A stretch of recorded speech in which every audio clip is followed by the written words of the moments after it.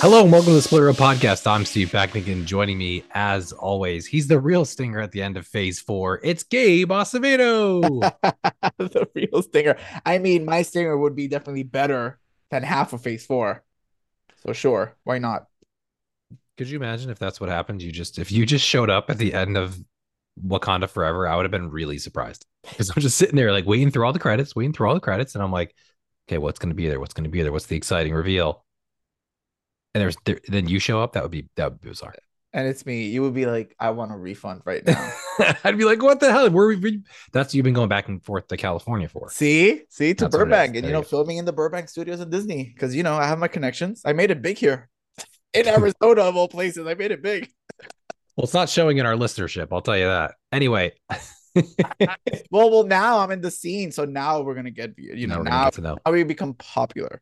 In case you don't know, we're talking about Wakanda Forever today and the MCU as a whole, like Phase 4 a little bit. So we're gonna be doing that. So if you haven't seen Wakanda Forever, we're gonna probably spoil a couple things for you in this, but it's not that important. I mean, it's not that shocking. I would say nothing in this is surprising, really, if we're honest. But we will be talking about that. But yeah, I think it should be good. So definitely enjoy that.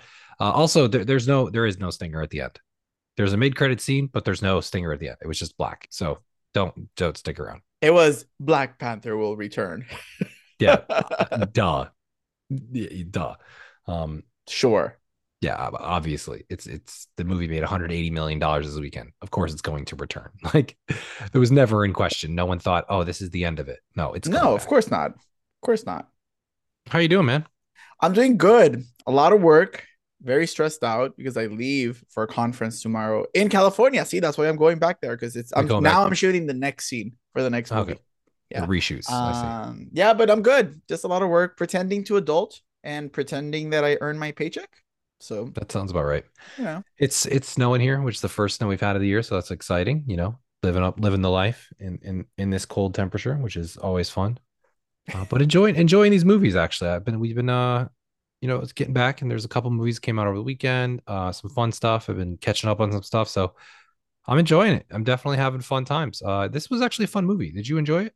I did enjoy it. Yeah, I liked it. I think it was a good weekend out. I mean, we could just dive right into it. I mean, this movie had a lot of pressure on it, I'd say, right? Like, Phase 4, not successful. I mean, if we're going to be honest, right from the bat, not successful. Phase 4 has been pretty underwhelming, and so there was a lot of pressure on this. Like, Before we continue, would you say, just throwing your schedule off for your outline for our yeah, episode on a loop, would you say Phase Four is the weakest of Marvel yeah, that Marvel has given us so far? oh, for sure, Okay, I would say.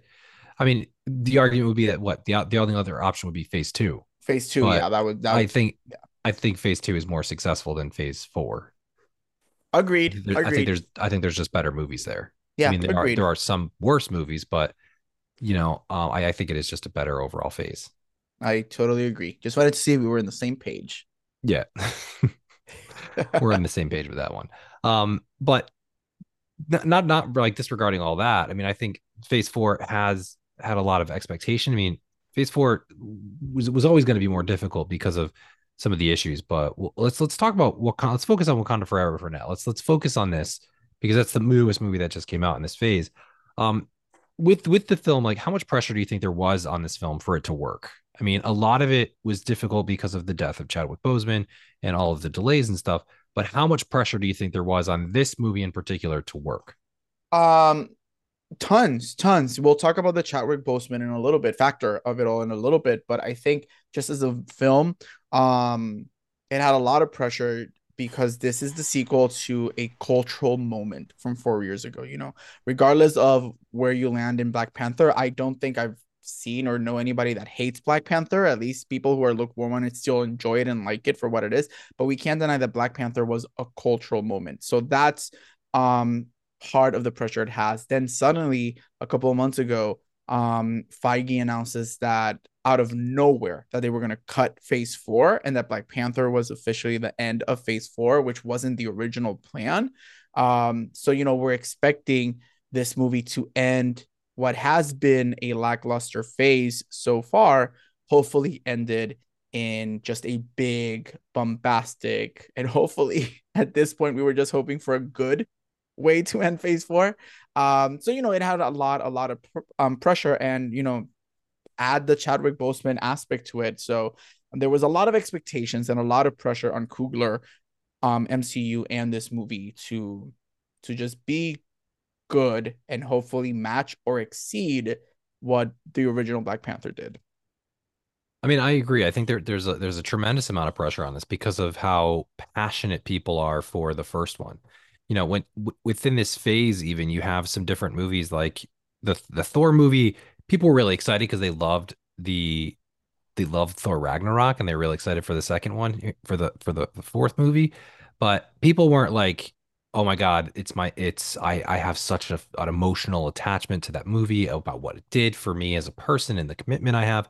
So Thor Love and Thunder didn't have that sort of didn't have that kind of weight on it.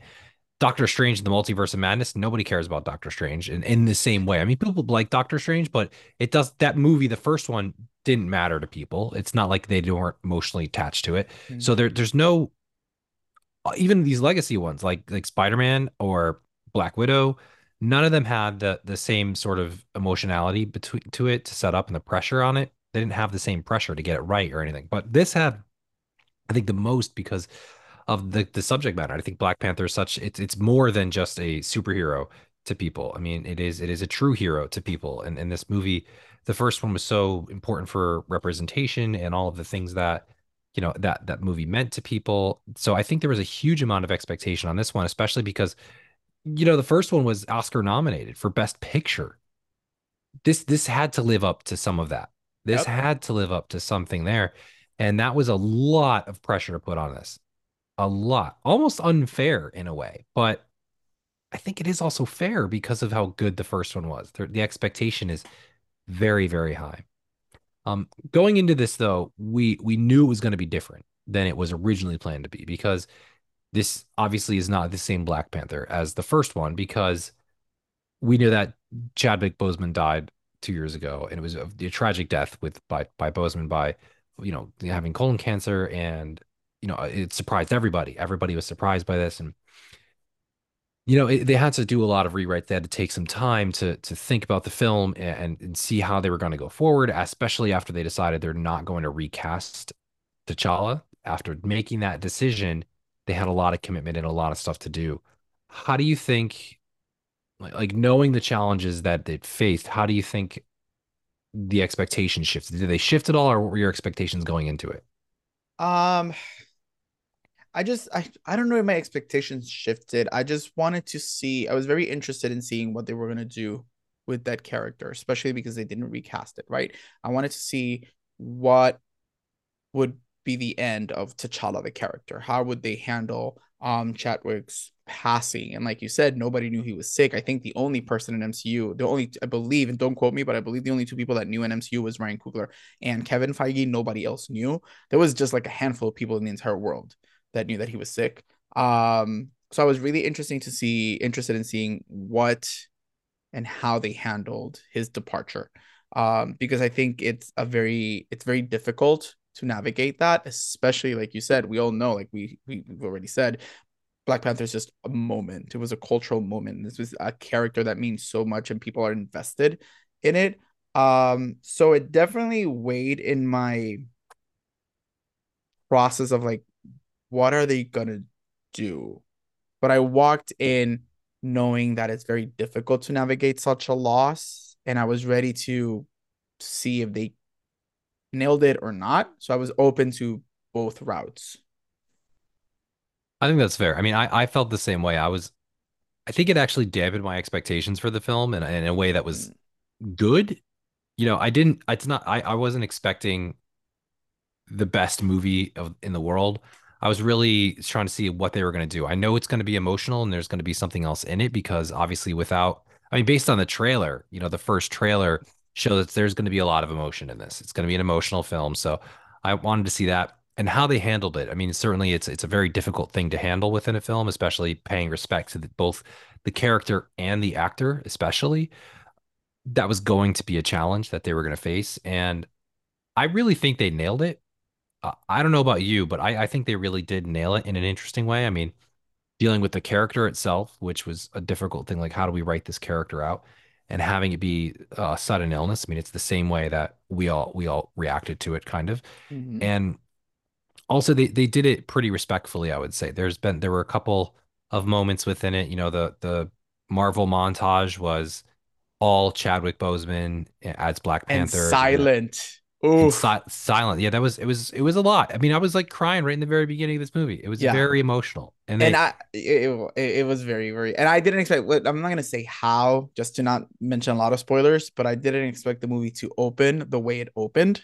yeah, I expected already, dealing with yeah, whatever it is, we're dealing with, but not even that hit me hard because I did not expect to see like that opening, and I'm like, oh, come yeah. on, like really. Yeah, I think it was really tough, but I think it that plays a very important part in the rest of the movie. I mean that opening, even though it's an interesting choice because I mean it's not really spoiling it to say how they handle it a little bit at the beginning. Like the character dies off screen. They didn't want to make any CGI of him. They decided they weren't going to do any CGI. They weren't going to do any body double, none of that stuff. No voice So acting either, nothing. so yeah, Yeah. he dies off screen. By a mysterious illness while Shuri's trying to cure him. And, I think it works. It emotionally resonates. I think there's some good emotionality there. This is definitely, I mean, before even getting into the rest of this is the most emotional Marvel film I've ever seen, like for Oh, sure. absolutely. Absolutely. And this is one of the most grown up Marvel films. Yeah. It deals with a lot. There's actually stuff it deals with. Characters go through emotional things and actually have to deal with stuff. So Hmm. like that's a kind of weird thing. Um, and the film has to conquer a lot of stuff. There's a lot of stuff that goes into this film. Like with this plus all the other stuff they wanted to do, there's a lot crammed in here. There's the production and craft I had to switch, and they're trying to make a new storyline that incorporates succession, loss, grief, also new characters, an entirely new kingdom, and way more. There's like a lot packed into this. Do you think he pulled it off, or do you think Coogler pulled it off, or was there just a little bit too much? I think there was a lot of good in this movie. I think he pulled off the tribute and the loss and grief aspects of Chadwick in the movie. I think that's for me when the movie was at its strongest. And I really do think he pulled off in a very satisfying way the introduction of Namor and his people. I think the first half of the movie, which incorporates where we see Namor's background, his story, why he is the way he is. We see his city, their version, MCU's version of Atlantis and stuff like that. I think it's extremely successful. I think it works really well. I see these two characters referring to Namor and Shuri really relate to each other and how they're basically mirrors of each other. I think the way they incorporate Mexican culture, the Mayan culture is fantastic. As a Latino, I was super happy. I've been reading a lot on the reception of Mexicans and Mayan culture, and people are actually really, really happy the way it's portrayed. Um, and Tenoch, I think, was a great addition to Marvel. So I do think the first half of the movie nails it, really, really nails it. I think the end of the movie also ends very strong and nails it. For me, I have issues with the second half because that's where it becomes the Marvel movie. And some people tell me or have told me, but it's a Marvel movie. They're going to do it. And I'm like, Yeah. yes, I get it. But I think if there was ever a movie in MCU that was going to be completely different, this would have been the movie. And I would have liked to see just that first half just be the entire film of these two civilizations getting together. And I'll go into details of stuff that I did not like, but I think he did a very good job. For me, it's not perfect, but I do think he did a very good job in the grief, the loss, the reverence to Chadwick Boseman, and setting up new characters, a new culture, and intersecting them with Wakanda. I think I think he was successful in some parts, really for sure. I thought like the loss and grief part was really great, even incorporating like introducing Namor and like the new his new kingdom was pretty solid at points, but there were definitely parts where I think some of the characters that were introduced, we introduced Riri, which I think was just not that I did not like. Was not a fan of the way. I mean, they're basically shoehorning this character in here because there's a TV show coming out next year. So I was like, yeah, that looks weird. That MacGuffin for me did not work at all. No, it wasn't good. Something like some of those things didn't work. There were some of the plotting wasn't that great. I think there were some issues with some of the story in my mind. I didn't know much about Namor before this anyway, and it seemed a little bit forced in different points and just a couple of different times. So it was a little bit weird, but I definitely enjoyed it. I thought it was a really fun one. I just think there was almost too much to handle. And I think that Coogler was not fully in charge. Like if he was fully in charge, this movie would be different. You like you said, the MCU part, the Feige part was there. There Yep. there's a greater world outside of this film that needed to be served. I think that's Yes. one of the problems with this film a little bit. I mean, now I think that the part that Coogler made, I think is great. I think there's a Fantastic. lot like, whether it's the costuming, I mean, which again is incredible. I Oh, think, the costumes in this. oh my God, there's just incredible. Oof. I mean, especially the scene when when what's her face is in Boston, her outfit. Do you know what I'm talking about? The purple Uh jumpsuit. no, not the purple jumps, the red jumpsuit with the vest and the Oh, with the sunglasses. vest and the sunglasses. Oh my God, she looked fantastic. Like that was, Deny. Yeah. oh my God, she Like looked give this movie fantastic. one of the Oscars this movie won was costumes 4 years ago. Yeah. Give it I costumes again. I think there's a really good shot that this could win again for costuming. It was very Fantastic. good. Those headpieces for the Talokan people, like what? Yeah, there What? was the costuming again was just outstanding in this. I really do like that. I mean, there were some choices that I just think worked really, really well, and that you could tell they were done through a very strong director and someone Yeah. who knew had a vision for this. But then there were parts that were like just choices that were like, oh my God, like Coogler's probably sitting there in the meeting, like, oh, we got to do this. Like, do I have to incorporate Okay, this? And I agree with you. To piggyback of yeah, that, I think there are two movies in this movie. There's the Ryan Coogler movie and there's the Feige movie. And I think, to be fair, I don't think the Marvel part or the Kevin Feige movie is bad. It's fine, but I think the Ryan Coogler movie, that's the movie. That's when yeah, I was in Wakanda Forever, invested in this movie. And I think you can see a lot of that in the first half and sprinkled throughout the second half with the Feige machine. The yeah. Feige robot that we saw in She-Hulk controlling everything. Yeah, it's funny that that's kind of the part there. I mean, like I could see that there's definitely the parts that are the weakest in all of these movies recently. The weakest parts are the giant fight scenes. They're just Mm-hmm. they're just bad. Like I don't care. Like they're not interesting. There's some parts that are kind of cool, but like it just wasn't very good. Like the fight scene at the end, like the big fight, Between both of just them, yeah. No, the not the people one-on-one, between not the one-on-one, but the two the groups of people boat, yeah, on a boat. First of all, bad idea. Come on, that's a stupid idea that they're on a boat in the middle of the ocean against people fighting a fighting ocean people. Like civilization that lives in the water. Like, that was come on. someone wasn't thinking. That was really dumb. That was really dumb. That's like we built it, and the boat looks stupid. That's a dumb boat. That's not how boats work. Like that's not how boats work.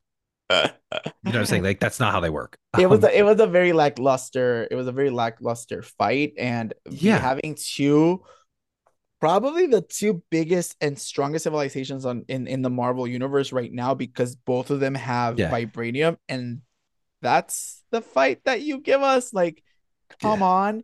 And you mentioned the Riri aspect of it. One of the misses for me in this movie, and it does come a lot in fruition in fruition in the second half, is I never they never justified completely or in a compelling way why these two civilizations are fighting with each other for me. yeah. And I'm like, really? Like, this is the reason they're fighting? It just didn't connect with me. It just didn't make sense. That's part of my criticism of like some of the plot points. Like I think that Namor's just not he wasn't fully fleshed out. Like there was good parts there and good elements of it, and there was good backstory, I think. but some of the motivation was a little bit off for me. But I mean, I don't want to get into too much of hating on that. I think incorporating Namor was really interesting, especially because they made him out of ancient Mexico rather than ancient Greece. Because like in the comic books, Namor is from Atlantis. He's just 100%. It's who you'd expect. Namor, King of Atlantis, is kind of where he is. But they change everything about him. They make him not Greek anymore, and they make him Mayan, ancient Mayan, and um that changes a lot of the characterization. It changes some of the story. It changes a lot of the motivations of the character and everything like that. Do you think it worked, or was it just unnecessary? I thought it was successful. I'm gonna answer from two perspectives. As Latino, I thought it was just great seeing Latino representation in such a big scale. Um, and just I think it worked. I think it's a good change. I can see what they did. Black Panther was such a big cultural moment for Black people, and I think Coogler wants to stay within that realm of creating movies or a big movie for people of color and changing Namor's, changing Namor from Grecian and Atlantis into Mexican culture. I think it just I honestly I think it worked. I think it was very just very nice. I have no issues with it.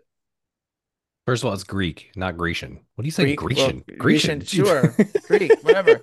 I don't know. See, that's my Sorry, Latino coming into it. I have no that's just idea. that's just the history teacher of me saying coming out there. Absolutely, sure. No, I mean, I, Yes, I I Greek. kind of I kind of agree with you. It totally worked. It worked for me. Like if you don't know anything about Namor, then it doesn't matter. Like if you don't really know, I think Hmm. it worked really well where they kind of masked it, and I think it worked in an interesting way. It's cool to actually look at pre-Mayan civilization, like pre-Columbian Mayans, which I think is like really cool because a lot of people also don't realize that the Mayans at the time were actually already in decline before the Spanish arrived, but so they actually go in like kind of probably at the peak of Mayan culture, like 1,000, probably 1,000 or whatever. And it's interesting to see all of that and see that ancient culture and like that artwork and the architecture and all of that and at play at that moment, which I thought was really cool to see, to kind of see and explore that. Because like people, often don't know much about ancient Mexican Yeah. culture or history. And that was really cool to incorporate that. I think it worked really well. It also worked for the motivation of the character, for Yes. why he just decided to let the world burn and like why that's kind of his motive. I mean, if you look at it, it's again a story of colonization and a story of um a story of rage and stuff like that. So I mean, it worked really well, and it sets up sort of a parallel between the two different peoples, and that's where he's able to sort of reach out there. Seeing the destruction that was brought to them by colonizers is similar to the destruction brought to other parts of Africa by colonizers and whatnot. So it does work and play in terms of the building of allyship, which alliance rather, which is what he's trying to do with Wakanda in Yes. this movie. He's trying to do that, and I thought it worked really well. And I also think it was again about parts of representation I thought were really important and incorporated into that. But I think it's successful because it didn't seem like it was changed. If you didn't know, you didn't know, You don't and know. I Yeah. I think that's what's great. I think it was interesting to see that for sure, and like have this different underwater culture. I mean, if you just had Atlantis, where would Atlantis be? Off the coast Hmm. of Europe, that would be kind of weird. And then, yeah, just incorporate more and more white people into the And MCU. and and We've I got a think lot already, and yes, and I think well, yeah, what Black Panther did with the first one, and they will continue to do with this one. It would have been kind of counterproductive or strange or weird to see Namor as a white person and this white civilization going after Wakanda. yeah, that wouldn't have been the right look. Yeah, it would have been Um, just like, like, especially especially because it's something that they addressed in the beginning. Yeah, At the very beginning of the movie, we see that you know, Wakanda's coming under controversy with the UN, and the UN is criticizing them, saying they're not actually sharing their resources, and they're like, we're they're gonna protect attacking ourselves. their bases. Yeah, so they're like, we're gonna protect ourselves from you people who have come in here and tried to colonize us and taken over other places. We're gonna protect ourselves. And by you people, she's looking at the leader of the USA and the leader of France, and like literally looks at them and who are both white in this on purposely as part of that. So it is kind of Yes. taking on that idea and sort of protecting it in a way, and I think it Mm-hmm. it works really well. I think it does work for the narrative of the story and for the greater world of the MCU. And it creates interesting motivation for the characters. And then we also get we get the opportunity to be introduced to what is it? Tenoch Huerta? Is that how you pronounce his name? Tenoch Huerta, yes. Yeah. So we're introduced to him who I've never seen this guy before because I don't watch Mexican television or Mexican Fair. movies. I don't know many people that do, but he was really good. I thought he was really compelling in this. He was. I thought he was fantastic. And also just to piggyback really quick of what you said, I think the way they change and the way they introduce him more, I think it set him up really well as an anti-hero because he's not a Mhm. villain. Yeah. So I think it was really good. And yes, like you said, I think Tenoch was fantastic. I actually think all across the board, the acting in the sequel was fantastic. I think everybody was they upped their game with him being one of the standouts. Yeah, and it's just like a star is born, and I hope that he just, as a Latino, I'm just happy to see him there. And I Yeah. hope that this is just the beginning of an excellent career because I really do think he brought such a good sensibility to that character. Yeah, I thought he looked really good. I thought that the costuming was again great there, excellent there, and that's gonna pan across. And I think it really worked out. I mean, that's one of the things we could talk about right next because I think the acting in this is really top notch. I think this is one of the things that this movie benefits from is having just terrific actors across the board. You have a couple Academy Award nominees in here. You have a number of really talented actors in this cast. And I think that's really what stood out. I mean, I want to start with the top. Letitia Wright is kind of thrust in the movie and in real life. She has a very difficult role in this because in the movie she's thrust into this position that she doesn't want to necessarily be in. As Shuri, she's thrust into this position of taking on the mantle of the princess, taking on like what's going to happen with the Black Panther, what's going to happen with everything within the leadership role that she has in Mm-hmm. this film. She also is thrust to being, I mean, within the the character is thrust into these things as well. And then the actress as a whole too, Letitia Wright has also gone from a side character to now being the lead of this, and she's thrust into the lead of this film. Before, I mean, both the character and the actor before really they're ready to be in that position. Mm-hmm. And I think that's something that really plays out here, where they were not ready for this. They were not expecting this. They were not going into this expecting to be the lead, but they're both thrust into this. And I really think, to her credit, I think she nails it in a really good way. I think she was very good. She nails the emotional scenes. She nails the frustration. She nails the grief. She nails the rage. I think she does a really, really good job in this. She was amazing. I agree with every single word that you said. She caught me by surprise because I've never thought of her as like a great, great actress. Mm, And I'm like, oh wow, she carried this movie. And I think there was part of the scenes and sections of these movies felt like they weren't acting. It was like you said, real life yeah. because they were thrust into this. So it just came from like the reality, obviously the pain and the grief parts as well. But she's like, oh crap, I just got thrust into this by the circumstances.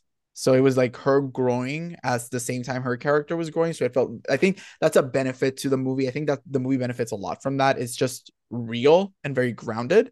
So I was very pleasantly surprised by her. Yeah.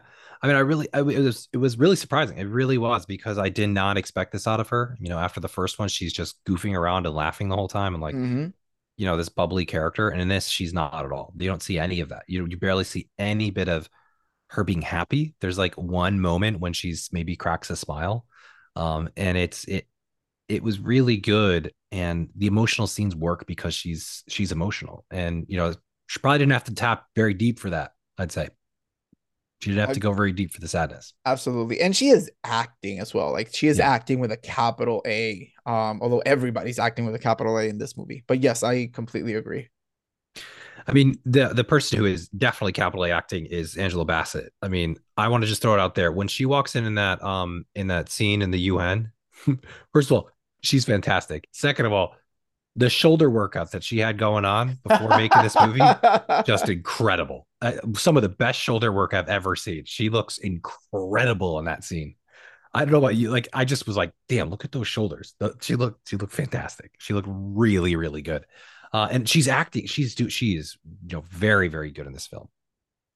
She is, I mean, what can we say? It's Angela Bassett. Angela Bassett again. All of these people were secondary characters in the first one, right? And here they're literally thrust into the spotlight into carrying this movie. She is just acting. Like I'm just gonna say it. Everybody's great, and I think there have been performances in MCU that are fantastic. I think this is just too great of a performance for it to be in an MCU movie. Because I think you take her exact same character, her exact same performance, and put it like in a, I don't know, in the Woman King, let's say, and that would be, this is acting, this is Yeah. Oscar worthy, which they're pushing, and a lot of people think that she could get in supporting actress for this role. She is phenomenal, and she broke my heart in the scene. The UN is a fantastic scene, but when she has that scene in Yeah. Wakanda with Okoye, wow. So, and this proves that Angela Bassett at 65 still freaking has it. Oh yeah, she's fantastic. I think she's really, really good in this, And then everyone else, I would just say like they're just having such a good time. I was waiting for Lupita Nyong'o to show back up, and despite the fact she's in Haiti, which I think is a little bit misleading with what Haiti looks like. I'll just throw that out there. Because you wanna know where it was filmed? It's a film in Puerto Rico because It's all everywhere's of filmed in Puerto Rico. everything Haiti and Um, everything beach related is Puerto Rico. Next time you're there, I will take you to all the locations they filmed. for sure, I'm We'll sure it do that, is. and But we'll take the pictures of the movie, the frames, and we'll just put them there and put you in the that's background. so yeah, that sounds about right. I mean, it's funny because, well, I mean, the reason I'm saying it's misleading, Haiti is a little bit of a mess right now. Yeah. Unfortunately, that country really has a long history that needs to be sorted out. There's a lot of background for that, but we don't have time to unpack all that now. But it's definitely not what it looks like. um, she was fine. She was just continuing to do what she was doing. I don't She think she wasn't given she wasn't given a lot. a lot to do. Like she was missing. Like Letitia had a couple of scenes, right? Angela Bassett had those two scenes. I think even Danai had that bridge scene and that scene with Angela Bassett. Like I Yeah, wish Lupita have gotten like a scene to say, "Whoa, yes, this is Lupita, the Oscar winner." yeah, yeah. I don't. She wasn't given much to work with, but she was fine. I would say that Denai Guerrera was fantastic. I mean, again, she's just loving playing this character. She loves She it. loves playing Okoye. She loves it. She's having so much fun. She looks fantastic. She's Ugh. just again just the powerful leader of the what are they called? I forgot what they're called. Dora Mija Oh Dora yeah, yeah, Mirai. I yeah. don't know how to Dora pronounce it. Milaje, I think is Dora what Dora Milaje. Milaje. Yes. Yeah, something like that. Yeah. Yes. That she loves it. She's having a fantastic time in this. You could tell, you can see if you see her in interviews, she's just having so much fun. And Yeah. you know, it was really she's awesome. She's also really kick ass at this as well. Like, Oh, that absolutely. scene on the bridge was awesome. Like Amazing. that was a good fight scene. Now that was a good fight scene. That was a Yes. Coogler-esque fight scene, I'd say. Yes, because and that's what I would like MCU to do, because that is a full-on action sequence fight, heroes, villains, superheroes, whatever.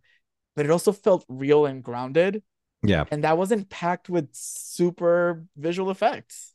Yeah. So I And wish that was the entire film. I think what was interesting is for the first, so like what set this movie separate for me is like she makes a couple jokes when they go to Boston, right? They make a couple jokes, which I loved. I thought they were really funny, right? Like she was just really funny in that. And The makeup, everything is oh yeah, so fun. those were really funny and humanizing moments, which I think were fun.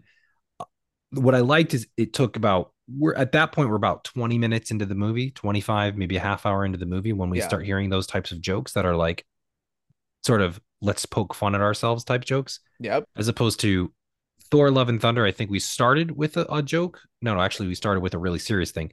And that one I just realized. But within 5 minutes of meeting within 10 seconds of meeting Thor again, we're just seeing joke, joke, joke, joke, Yeah. joke, joke, joke, joke, joke, joke, joke, joke, joke, joke, joke, to the point where like is any of this supposed to be taken seriously? Are we doing anything that's fun? Are we doing anything that's like The real? goats every other scene. So like this I think paced that really well, and I think Yes. seeing Okoye make a joke is really funny because it's so unlike her character that Hmm. we've met so far. So I think it works really well in this. Yeah, they utilize Danai really well because if you remember in the first one, Danai doesn't crack a lot of jokes, and when she does, they hit like the wig when they're in the in that club in the Yeah, market, and she's like, I have to wear these, and Lupita's like, weep your hair back, and she's like, what? Like she so they utilize very well, and I agree with you. I think the writing, especially the first half of this movie, the writing is really well, and it builds up to what it needs to build. It's not here's a joke and it takes you back into the sadness or this and that. It's just everything is interwoven really well, and I think Ryan Coogler handled that very wisely. I would say also like I like the evolution of the character because the character has evolved from the first one. I mean, and no character I think has evolved more. Minus Letitia Wright, I think who has to. Like, I mean, obviously she had to be a dynamic character, but I think a character that evolved the most would probably be Winston Duke's character of M'Baku. I think M'Baku is Mhm. really good in this, and I think Winston Duke does a really good job in this. I think he's kind of underrated. I think as an actor a little bit. Agreed. I mean, I wouldn't say he's the best actor out there. I mean, he's competing. He's got a lot of good competition right now, Yeah, but but he's really good. But he's he's really a good in really good this. actor. Yeah. I really like how his character changed with this because they're able to take that character and he turns into a mentor role and he understands the loss that Shuri is encountering and Mm-hmm. he understands that he has to take on this mantle that is given to him by T'Challa. T'Challa tells him to take care of her and he's given this mentorship and I appreciate the way that his character is so different from Shuri and that really works for this. And I think that was a dynamic that really was successful in this, I'd say. I agree 100%, and I love that his character ends the way it ends, and we're like, oh, that's a cool little Yeah. twist without spoiling it. Like, oh, this is gonna be fun for a third one. So, agreed. I think his character was really well. Yeah, and what I really like about it is the dichotomy between he's a traditionalist, he respects the culture of Wakanda, and he Mm-hmm. respects he has such pride in his culture and who they are in the past.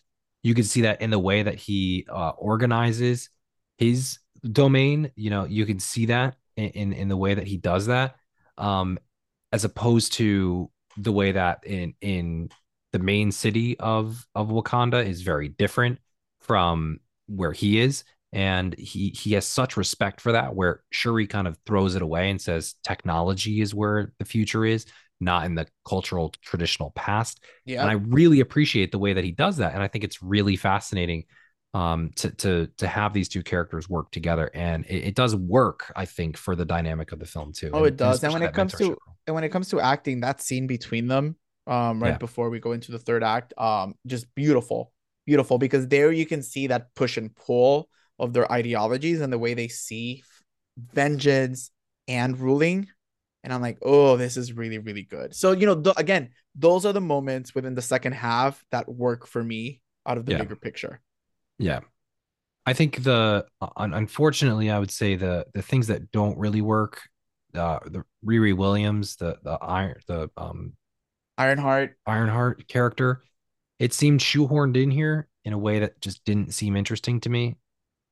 like I said before, it was the MacGuffin. Like she just needed to. She was there for two reasons: to introduce us to her because she's having a show next year, and then oh sure, she's the reason they're fighting. And I'm like, ugh, like I don't like those MacGuffins.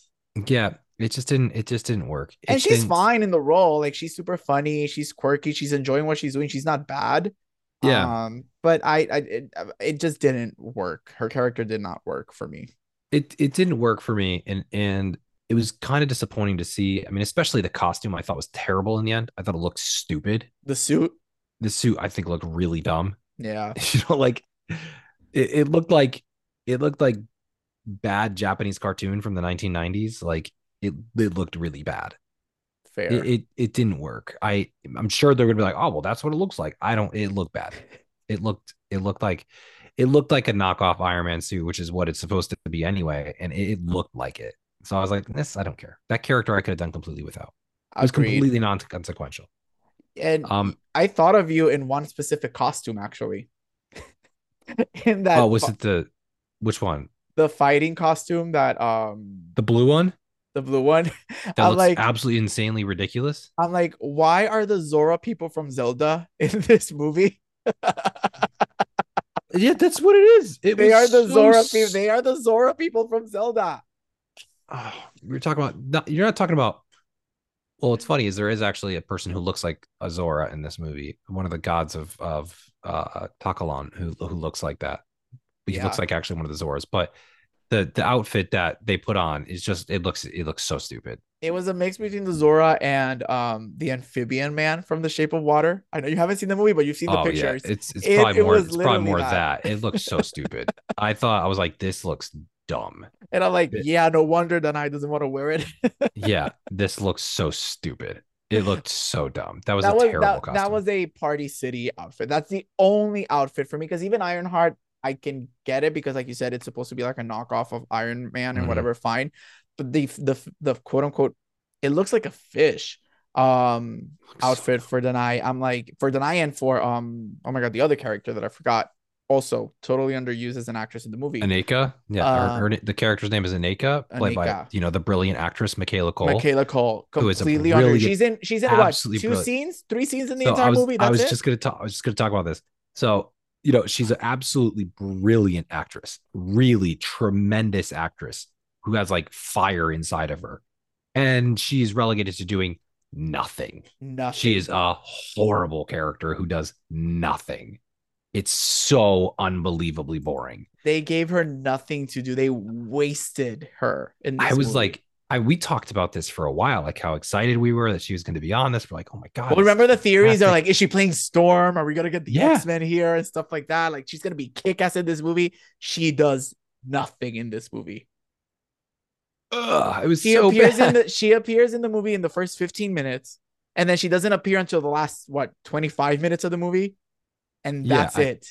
yeah, it was so stupid. It was So stupid. completely wasted because, like you said, Michaela Cole is just brilliant, and they completely misused her. And now she's stuck in the MCU as this character. So I hope she shows up and does other stuff, in other Well, projects. I But hope like, so. oh, like she's just a wasted talent that could have been. They wasted her talent, and she could have been cast as something else or somebody else who would have been just amazing in the MCU. Yeah. I mean, the movie has like there's some other characters that like it was just so there was so much going on. I Like have one more big miss that I just did not like. what? I love her. She is a comedy queen, and I love her forever. But I cannot stand Julia Louis Dreyfus as Contessa. I think she Yeah. is actively bad in that role, like actively bad in that role. And I don't think the scenes between her and Bilbo Baggins really work because they're completely disjointed from each other. I was not happy at it. Every time she was on screen, I'm like, also, why does she have more scenes than Michaela Cole? Does not make sense. Yeah. But I just don't like her as that role. I Well, think she's again, actively bad playing that role. they're just setting up the future. That's all they're doing is they're like they keep laying not breadcrumbs, they keep laying loaves of bread on the ground. That's basically Yeah. what it is. It's not little breadcrumbs.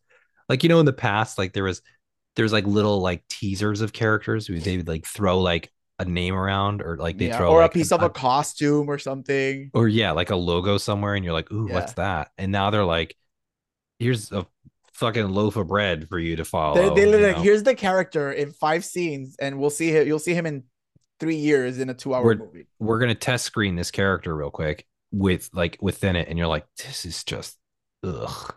That's what I felt. I Yeah. felt ugh. There's just more and more and more. Because like she has what is it, Thunderbolts coming out next She year? has a Thunderbolt. Yeah, she's leading Thunderbolts. She's She's one of the leading Thunderbolts, Thunderbolts. so we need to incorporate those characters. And like the main themes of this film are about grief, about loss, and everything like that. Now, these are, I think, those were the successful ones. I would say, right? Would you say that those were Oh, successful? absolutely, 100%. Yes. Yeah, I think they really worked in this. And there's also the different. I bet you if you analyze this, there are the stages of grief as well that I bet you can look at for Shuri. Yeah. The denial and all this stuff too, like the blame and all that. Yeah, I'm sure you can go through that, but I think it really worked for her. I think Shuri's character was really fascinating, and she explores it in a different way too, because she doesn't think of it as grief, but she also sees it as abandonment too, which I think really works in a way that's Yeah. it's a lot more complex than just the loss of things. Something like, they didn't attempt at all to do this with other characters. None Mm-hmm. of the other characters, like no one is dealing, like even Spider-Man is trying to deal with that. At one point they're like, oh, he going to deal with the loss of Tony Stark? No, they don't. They don't. They They don't don't do touch it at talk all. about it. They like barely mention it that he's like lost. They barely kind of tap into that little vein. Or Thor never once even recognizes the idea of thinking about facing any sort of emotion in Love and Thunder. Like Not not at at all. all. Despite the fact there is loss there. And like I wonder, is it because we don't care, or because nobody actually dies in this, except we know that this character's actually gone? Um, you know, do we is that a problem? Is that why none of these other movies have ever tried to do it, or this just like a different movie? I think this is its own little thing, right? It's its own set of circumstances. It's its own movie. It's I don't you have to have a skill writer. You have to understand. You have to have somebody who really understands that theme or that thematic whatever that you want to bring in. And I just think Coogler does it really well. And I think it's going to be hard for other movies to do it, especially if the other movies are complete. Like this turns into Marvel the second half, but what we got in Phase 4 was Marvel all along.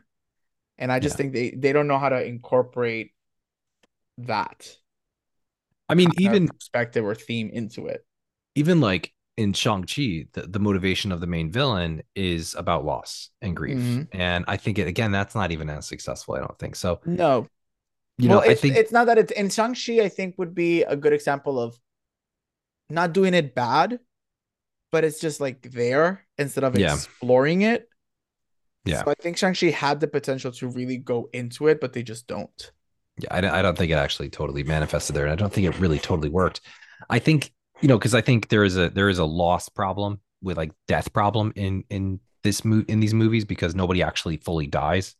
Like even at the end of Thor Love and Thunder, we're like, oh man, it's such a emotional ending, and Mm-hmm. as she dies, and it's over. But then at the end we're like, actually they're alive again in Valhalla, and you're like, oh, okay. Because they're all Like, coming down from Valhalla. Because even uh, What is it? Is it Idris Elba? just yeah. After he swore he was never coming back, Marvel's like, here's six figures or seven figures. Come back for one scene. Oh my god, it's and like again, it's just that's just a problem. That's one of the problems with MCU. Well, one of the many problems with MCU is that when you think you have stakes, they erase whatever stakes they have. Yeah, And they just there's hit not, reset. you'll be like happy because you know what's will most likely happen at the end or in a couple of years. So you're like, there's no reason for me to be sad. Yeah, they just hit reset, and you're like, ah, okay. So like nothing matters. Okay. We don't ever have to say goodbye to these characters, so we don't ever have Yeah. to feel anything. Like there's no stakes. The stakes aren't real. The when the world is going to end, that's not really that interesting of stakes.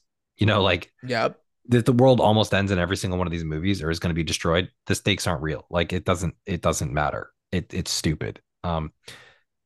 The other theme in this, the other main theme is actually about alliances and about oppression. So, which is, I don't know if you really caught on to that at all, but there was this idea of like historical alliances of historically oppressed peoples Mm-hmm. that was kind of thrown in there as like a subjugation type idea, like where Namor wants to pair up with Wakanda because the motivation of Namor is looking at his people being oppressed, the people of the Mayans being oppressed by the Spanish when they came, and the other idea of him saying like, look, Wakanda's next. I mean, look at what's happened to the rest of Africa. We're up for getting taken over. I mean, this is what's happened to our peoples historically. We should work together on this. Did that work for you? Did that totally work? Or I yes, I liked it. I really enjoyed. Like, hey, I'm with Namor. Let's burn it all down. Is that Latino? Yes, let's burn it all down. I think it does work. I think it's. I just don't. I think where they ended right in this all. quote unquote alliance or this like, hey, do this with me. We have to do this where these people historically this has happened. I think all of that is fantastic. I just didn't like the way they either got to that because of Riri or that the way it's like fleshed out a little bit doesn't work. But I think the end result of these two cultures coming together, which obviously at the end of the movie, he himself says that. So we might assume that comes into play in a third Black Panther or somewhere else in MCU. I do think it I like that. I like these two cultures together and just burn everything to the ground. Kill the colonizer. Yeah, I don't think it worked for me. I didn't think it was that successful. I mean, I understand and appreciate the concept of it, but I think the motivations and some of the parts within it, I think were less successful. Um, because I just don't think that there's something about it that was off.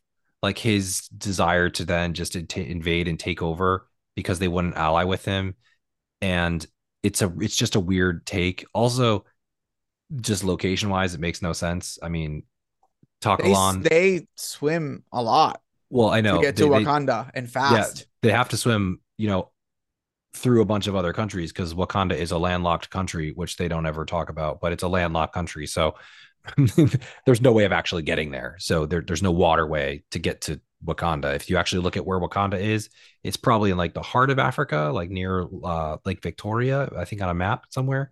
That's kind of where it would be. The only way to get there is if you swim up the Nile River. So they didn't do that. I mean, the Crocs are his friends, maybe. Yeah, probably, but it's just So so if they that didn't work. so But so that's if we look at it logistically from that perspective, that means that there are whales inside of a landlocked country, and the whales went up the river. yeah, I mean It's that's whales when they again, go to Wakanda in that attack. yeah, yeah. It didn't make any sense. So for you, so Even from what the other part, actually, the geography of some of it is really weird. When they go to like Cabo Verde, like they end up like that's where I think Angela Bassett's character meets Namor for like a minute. That's an island way off the coast of Africa. So like she just like goes over to an island off the coast of Africa to just sit there and talk to him. And it's like this is kind of weird. This is kind of weird. Like yeah, knowing it's geography, I was like, that's weird. yeah, you can't look at it from a geographical I had to, I guess I perspective. could have had to turn off a little bit of my geography knowledge and be like, Yeah. okay, maybe that'll work. But regardless, I don't think the yeah, the ideas just didn't really pan out for me. I mean, I understand and appreciate kind of what they were trying to do, but I don't think it didn't totally connect with me. And So I is it fair mean, to say that it wasn't necessarily like the end result of the alliance or like that's the goal? It was just the way it was delivered. yeah, I think some of the yeah, I think there were a couple of pieces with that just didn't work. I mean, they didn't talk about the motivation in the right way, and I just don't think it wasn't. I don't. I think that was a little bit of that might have been actually the early storyline that they wanted to do, and they wanted to explore that a lot more and Yeah. talk about that. Especially the connections between the two different groups, and like because that's one of the things like the shared history and shared identity. That was one of the parts they wanted to explore, and I don't think they explored it enough because they had to deal with so many other things. I think that's the part that was supposed to be the original story that was kind of held over from I think the original script that they had. That would be my Mm, guess. But that part was kind of relegated a little bit more down after having to, certainly deal with a lot of other things that I think were more successful. yeah, So I think that's the part that suffered for me. that's fair. Yeah. I can see that.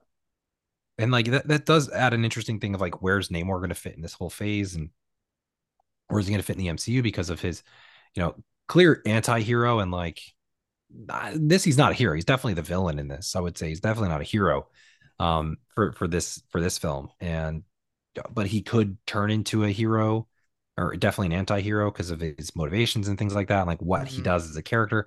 But this puts the whole MCU in a weird place. I mean, this phase is the most disjointed of all of them. There's no clear run through of all these stories.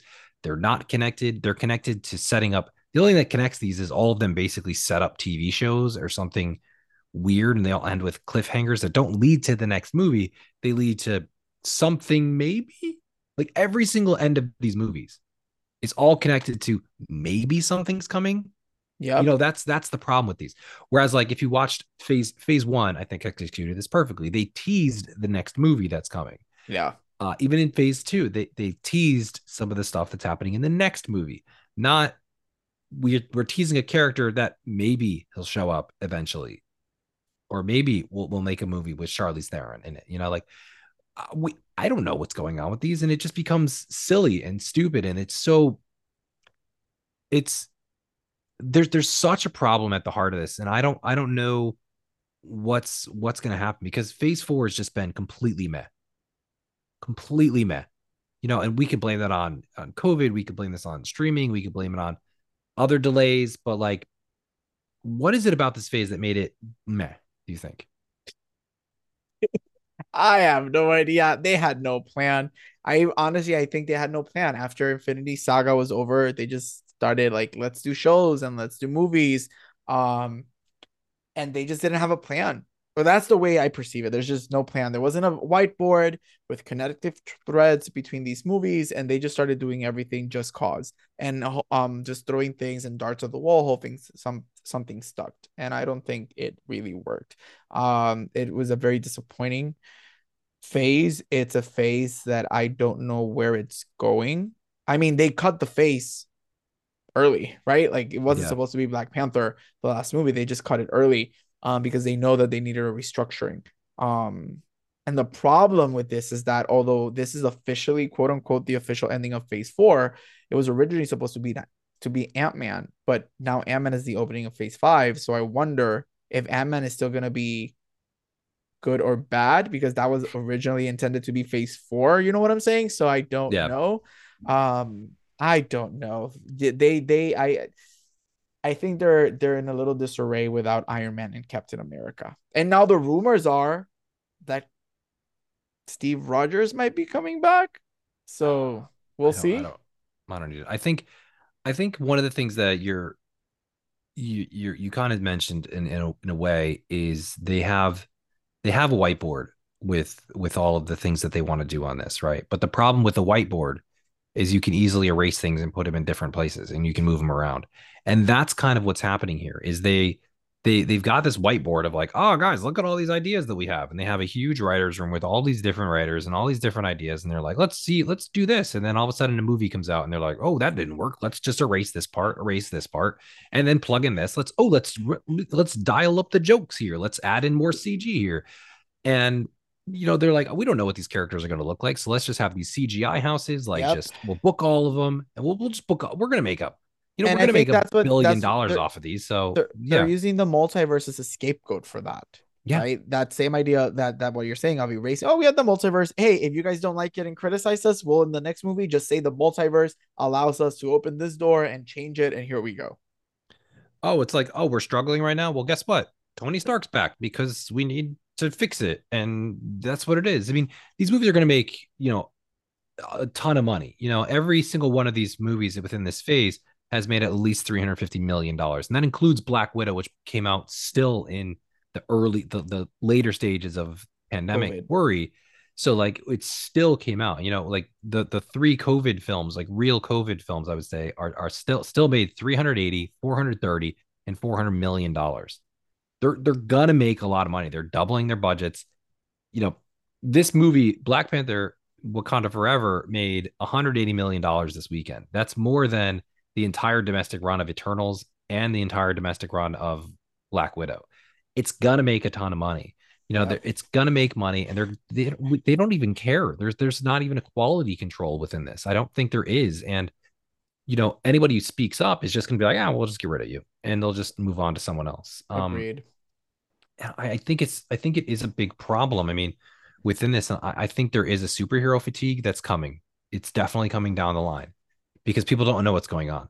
I can't follow 7 shows within 7 movies, and then all of these characters that, are they connected? Are they not connected? What is the greater story going on? Because there's no greater story within this phase. We don't have it's not culminating in the Infinity War. Nope. It might go to Secret Wars or something like, or I honestly think this is the up in the air phase. Like all of yeah. these things, and I think season 5, phase 5 will be the one that they're gonna try to like. Okay, we're going into Secret Wars and whatever it is, all more Avengers movies and stuff like that. This is what we're gonna use to get that, and they're gonna bring in the characters from this. But I think this phase 4, when we get phase 5 and phase 6, we'll look back at it and we'll see that that's the up in the air phase. There's nothing connect unless it's just the characters that come into the movies, but connectively and story wise, nothing from Phase 4 makes I sense. mean, that's kind of what phase two did. Phase two expanded the roster. But I think one of the things that would happen in phase two is they had good movies that expanded the roster. They just like kind of expanded it and just kept adding new characters, not teasing characters for television shows that are coming 4 years from now. Yep. You know, we didn't get Shang-Chi showing up in in like the second movie of the phase, only to have him show up in a movie 3 years later or Yep. 5 years later. That's not what they had. You know, it's so they didn't do any of that. And it was more successful, it was more streamlined. It was also more down to earth. I think going into the multiverse, going to outer space, you know, Guardians of the Galaxy was the most consequential film for the entirety of the MCU because it showed that other planets can work. But I think they're like, let's pivot to only other planets and make everything world ending. Yeah. Because everything is world ending or just glowing rod that you have to find, it becomes less interesting. That's where I think this movie is so successful is because it doesn't go with the world ending. The world's not ending in this film. You know, and there's no glowy object that they have to get a hold of. You know, like that's think about it. That's what every movie is. It's all Yeah. glowing objects or the world is going to end. Like, you know, just looking at all these movies, actually, just like looking at them. You know, Shang-Chi, it's going to release a dragon that comes out. Eternals is literally just like a thing that's going to eat the world. Spider-Man No Way Home, the entire multiverse is going to collapse and kill everybody. Doctor Strange, the multiverse is again going to collapse and kill everybody. Yeah. It's like and she throws The same uh storyline with different characters. she's throwing red balls of magic around. Thor Love and Thunder, it's all shiny and glossy and guess what? They're going to kill all the gods and everybody in it. So like again, that's what it is.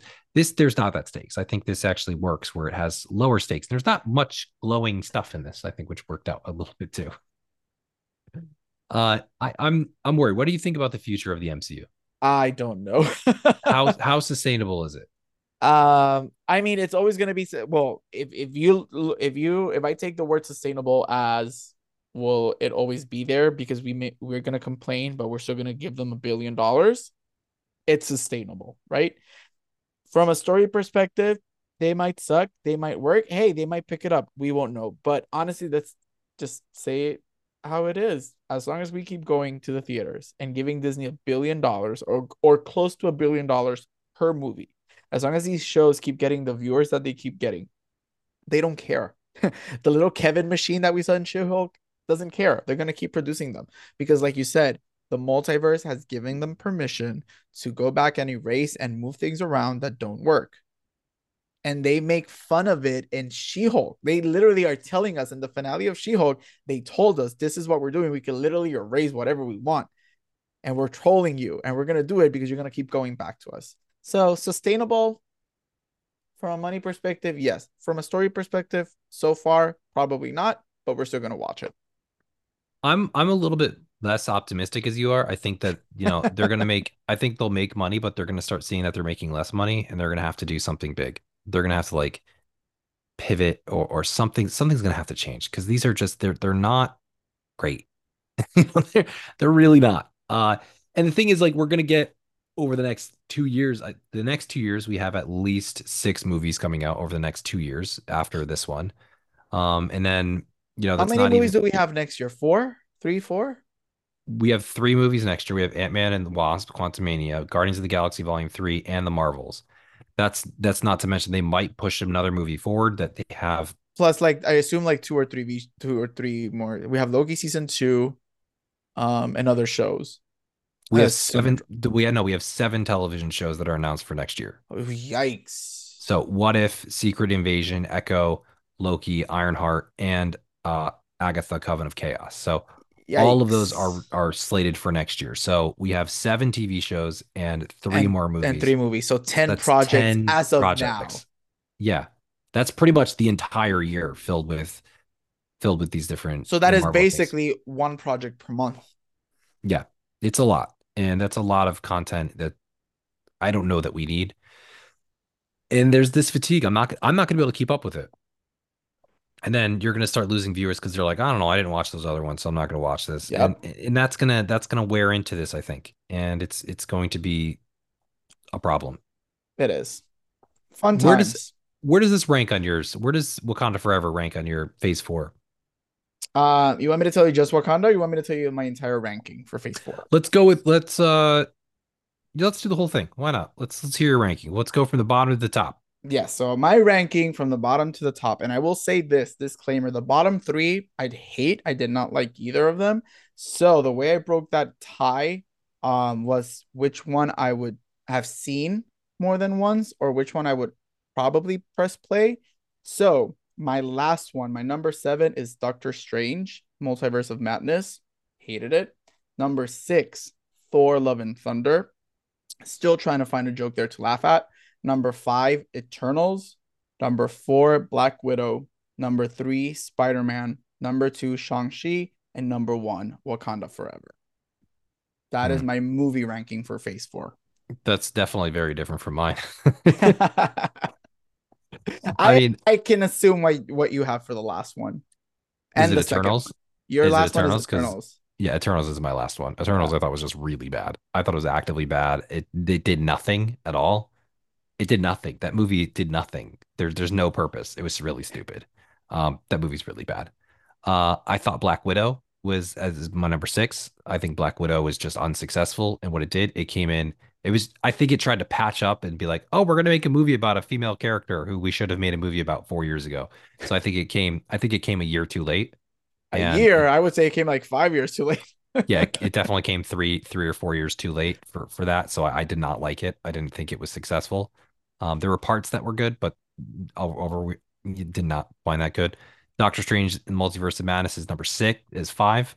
Did not like that. We talked about that on the podcast. I thought it was extremely disappointing in terms of its quality. Then Thor: Love and Thunder came in at four. I enjoyed parts of Thor. I had fun, but I also just sat there like, oh, okay, and didn't really laugh that much. And I thought the plot was a mess and the stakes were too jokey for me. Shang-Chi comes in at third. I like Shang-Chi, but I think there's a villain problem again. I didn't really like, despite the fact that I love Tony Leung, I think he's a phenomenal actor and I love a lot of his work. I didn't like the third act. I thought the third act was really bad in that film. Spider-Man is obviously number two because Spider-Man is just an awesome movie. I really enjoyed that one. And then Wakanda Forever, I think, is the best one because of its emotionality. I think emotionally, this is the best one. I think you can see in the hands of a different director, this would have been really bad. But I think that Ryan Coogler is able to formulate this in a really great way and actually craft a brilliant movie out of it. So I really did enjoy that. I can see that. Yeah. And I think also, apart from the emotionality of Wakanda, I actually think it's the most cohesive out of all the movies. Oh yeah, it definitely is it's a good movie. Yeah, it's just a good movie. Do you, and so I assume, but I'm gonna ask, um, did it reach the level of the first one to you? I would say it did. To me, it Okay. did. To me, it did. I wasn't the biggest fan of the first one. I liked the first one, but I didn't think it was the best. I really didn't. I didn't really. I didn't think it was the best. I know a lot of people have that as their best MCU movie. I don't Mhm. think it is the best MCU movie. I have other movies ahead of it. Other movies, more than one movie ahead of it, for sure. And I just didn't. No, it didn't really connect with me in any sort of way that because I think there was a villain aspect of it that I didn't like, and there was a couple other aspects that were fine. But no, I think this reached that level. I mean, especially because the expectation was a lot lower than that one was. So Okay, I I think can it see worked that. for me. Okay, if you frame it that Yeah, way, I can definitely see it. Okay. Yeah. yeah. Did it reach it for you? No, it falls short of the first one. I think it not by a lot. This is definitely top 10 Marvel for me. But it doesn't reach it for me, it didn't reach the level. You know how I feel. I'm the opposite spectrum of you. I love the first Black Panther. It's top three for me. It's not one or two, it's number three actually, but it's top three for me. And I really, really love the first one. So it didn't quite reach the level of number one, but I think it was still a worthy sequel and overall pretty successful. Yeah, I think there's there's a lot to be said there. I mean, it'd be interesting to see an entire ranking of these Marvel films too. I think that'd be an interesting way to We do it. should do just an episode of Marvel rankings. Well, this is the we should do that soon, right before the new phase starts. That sounds like a good idea. That Like sounds just like an episode of the ranking, and we just talk a little about each movie because there's what 20 some 20 there's a lot. just the There's a movies, not lot. the shows, just the Yeah. movies. Yeah, Yeah, there's a lot of them. I So think it's like 27 or 28 with Wakanda Forever. So yeah, that would be a cool episode just to rank these and just talk a little bit about why we have them where we have them.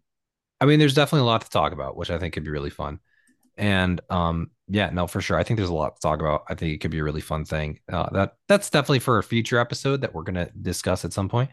But there's a lot of good stuff that's coming out. There's a lot of good stuff that's already out, and we'll be talking about a lot of this content coming up. So, thank you guys so much for listening to this. We're gonna probably wrap it up there. So we'll catch you next week, and we're really excited about it. World Cup starts on Sunday. You excited?